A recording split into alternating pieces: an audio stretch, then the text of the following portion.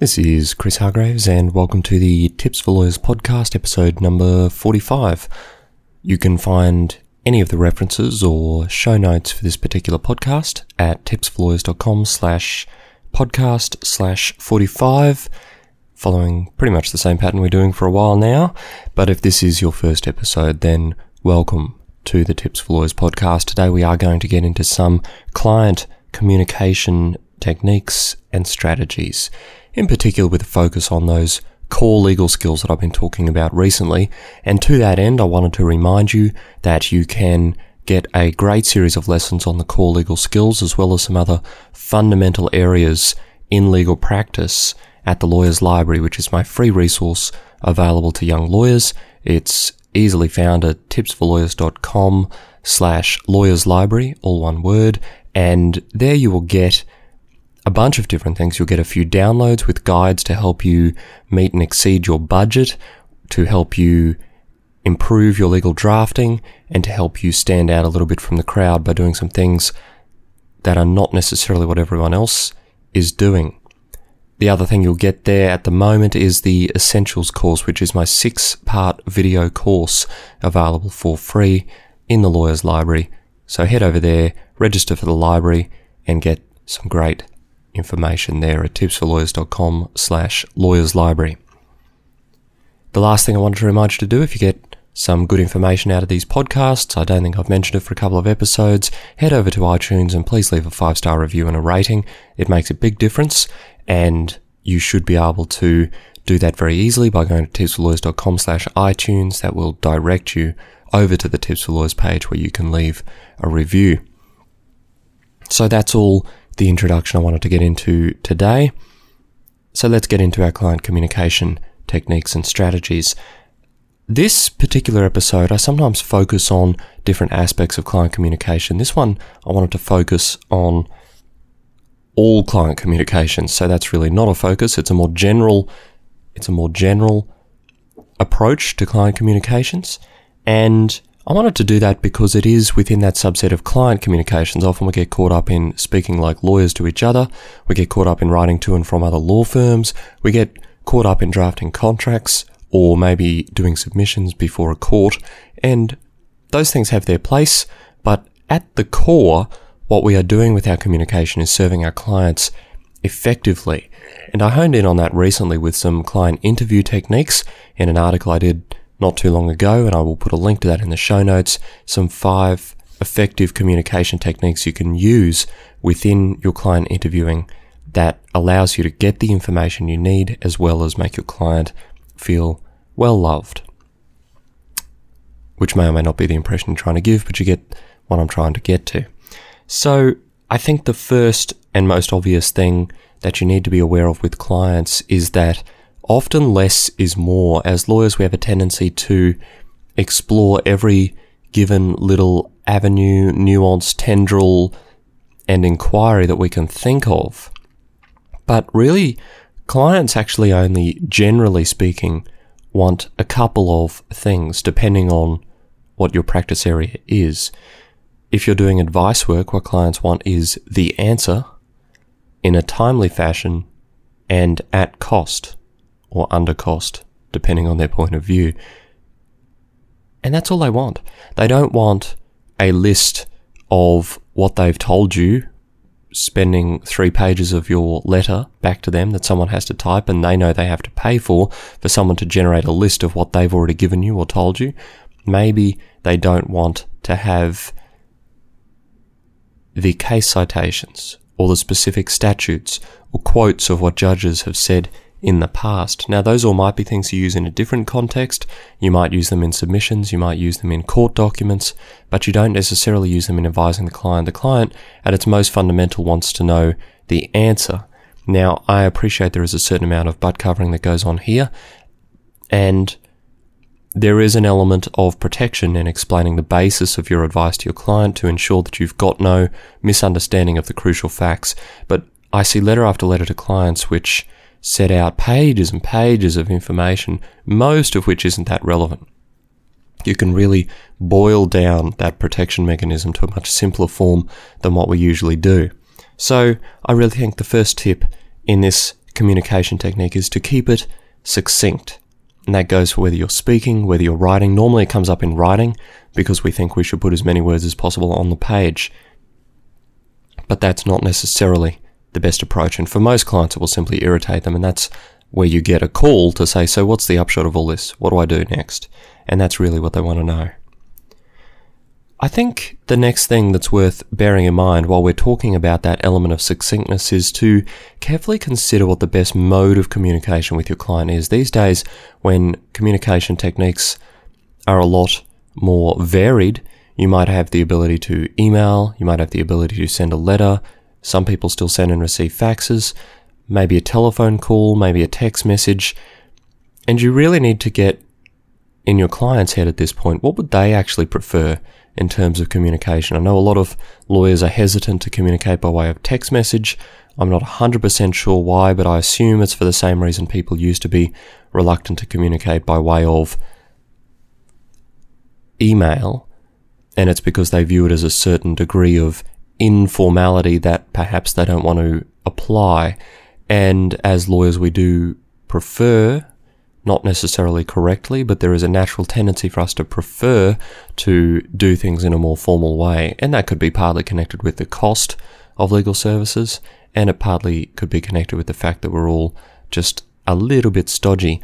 So have a think carefully about the appropriate mode, and ideally do this beforehand. Sometimes you can save a lot of time by simply doing a phone call. If that's within your parameters and you're able to simply call a client and give them the good news or the bad news, even if you then follow up with an email or something confirming the contents of your discussion, if you think that's required, it will sometimes allow you to gauge reaction of your client a lot better than perhaps sending a letter would. And then you can adapt to the situation, and you might be able to adapt your written approach as well, because sometimes clients react in unexpected ways and we don't necessarily know what they're going to do. But on the telephone or in person, you have a better ability to gauge that because their reaction is immediate and they can't really hide it from you like they can in a written advice. That leads nicely into the third element of effective client communications, which I wanted to talk about today, which is striking the right tone. And I think a lot of people do have a problem with this. I will put a link in the show notes at tipsforlawyers.com/podcast/45 to the article I did on striking the right tone in terms of legalese as part of my legalese series a little while back, because that highlighted what I think a lot of young lawyers struggle a lot with, which all of their letters have a tendency to look identical. That's because they've learned to write in a particular way, and that way generally reflects how judges write, because what lawyers do during their university training is they read a lot of decisions and they write a lot of academic papers, and as a result our advice work has a tendency to come out sounding and looking like an academic paper.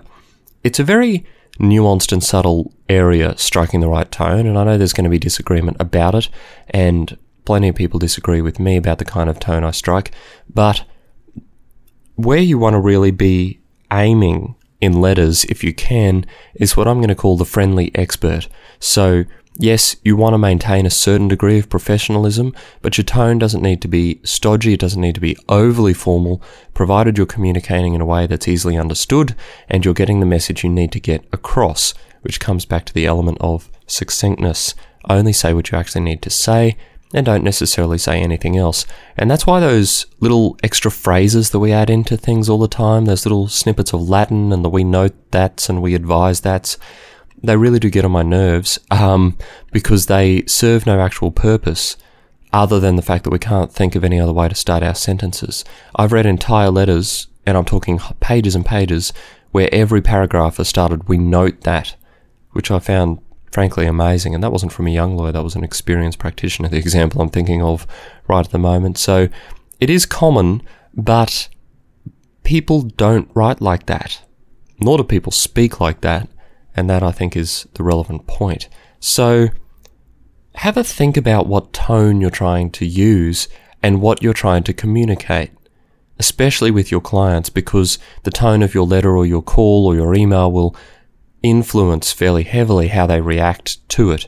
If you're trying to stay upbeat, then be upbeat in your tone. If you're trying to give a dire warning, then you can achieve that too. You just need to actually give it some thought so that not everything looks like an academic treatise on the law in the area of X.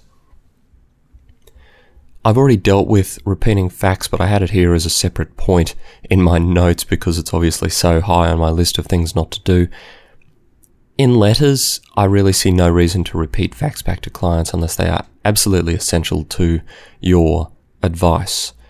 Now, what you might do, if you think it's necessary, is put all the facts in an appendix, bearing in mind that clients never read it, but it may offer you the necessary protection that you and your firm are looking for. But there is, of course, a certain amount of value in face-to-face interviews and repeating facts, and that's to ensure that you've properly understood them before you go off on a wild tangent. So, to ensure that you've understood facts is certainly a legitimate way of doing things, and I would just encourage you not to do it too much, but to repeat the facts back to the client if there's any doubt, ensure that you've got a good understanding of them, run them through in a linear way. Often clients give you facts in a disoriented way, and you might be able to do that a little bit better, setting them out succinctly to ensure that you've grasped what it is you've been told and therefore have a good understanding of what you need to do next. The final client communication technique I wanted to give you today is really an overall approach to client communications, which is the better you know your client, the better you will be able to communicate them. What do I mean by that? I mean, you will be able to say things in the way you know that client responds to well. You'll be able to use a mode of communication that you know that client prefers, whether it be email, whether it be letters, whether it be phone calls. You will be able to react better and predict how they are going to react and try and head those sorts of things off at the pass. You're able to anticipate their questions. There are some clients who like you to simply write a one paragraph where they don't care about any of the legal reasoning. You could throw all of that in appendices if you actually need to provide it at all. They just want to know the answer. They trust you, they trust that you're making good decisions, and they know that they're going to go with your recommendations. Such clients, of course, are gold, and you should hold on to them at all costs, but they are the clients who are going to go with your advice and appreciate and respect the effort you've put into it, and will pay their bills without needing to see a 10-page letter as evidence of your working like you have to do in your maths exams. So know your client, because the other category of client is the one who does want all the case citations. They want to poke everything. They want to test everything. They want to make sure you have considered everything. And as a result, what you might need to do with them is actually work through your process in greater detail, because they are the ones who read every letter that you send. They are the ones who tell you about all your grammatical mistakes that shouldn't be in your letter. They are the ones who ask you about things they've Googled or found on Wikipedia, and they are the ones who want to actually read the statute and the cases that you have referred to and get a personal understanding. And for a lot of lawyers, that's actually quite irritating, because you start to think, well, I'm the expert, why are they second guessing everything I do? But it's really no different to what most of us do in terms of medicine when we're sick, in terms of electronics when we're doing our own research there. We like to poke around the edges, we like to test the salespeople, and we like to have a good and appropriate understanding for ourselves of what it is we're actually getting ourselves in for. So I don't really begrudge clients knowing more about their legal matters than what we might be comfortable with. If anything, it makes us nervous because sometimes clients come up with good ideas that perhaps we hadn't thought of. So I think knowing your client helps you know where they fall within those two spectrums and how to communicate best with them. The better rapport you have with your client, the better you know them, the better you can react and adapt to those things, but better yet, predict in advance how they are going to go with that kind of communication.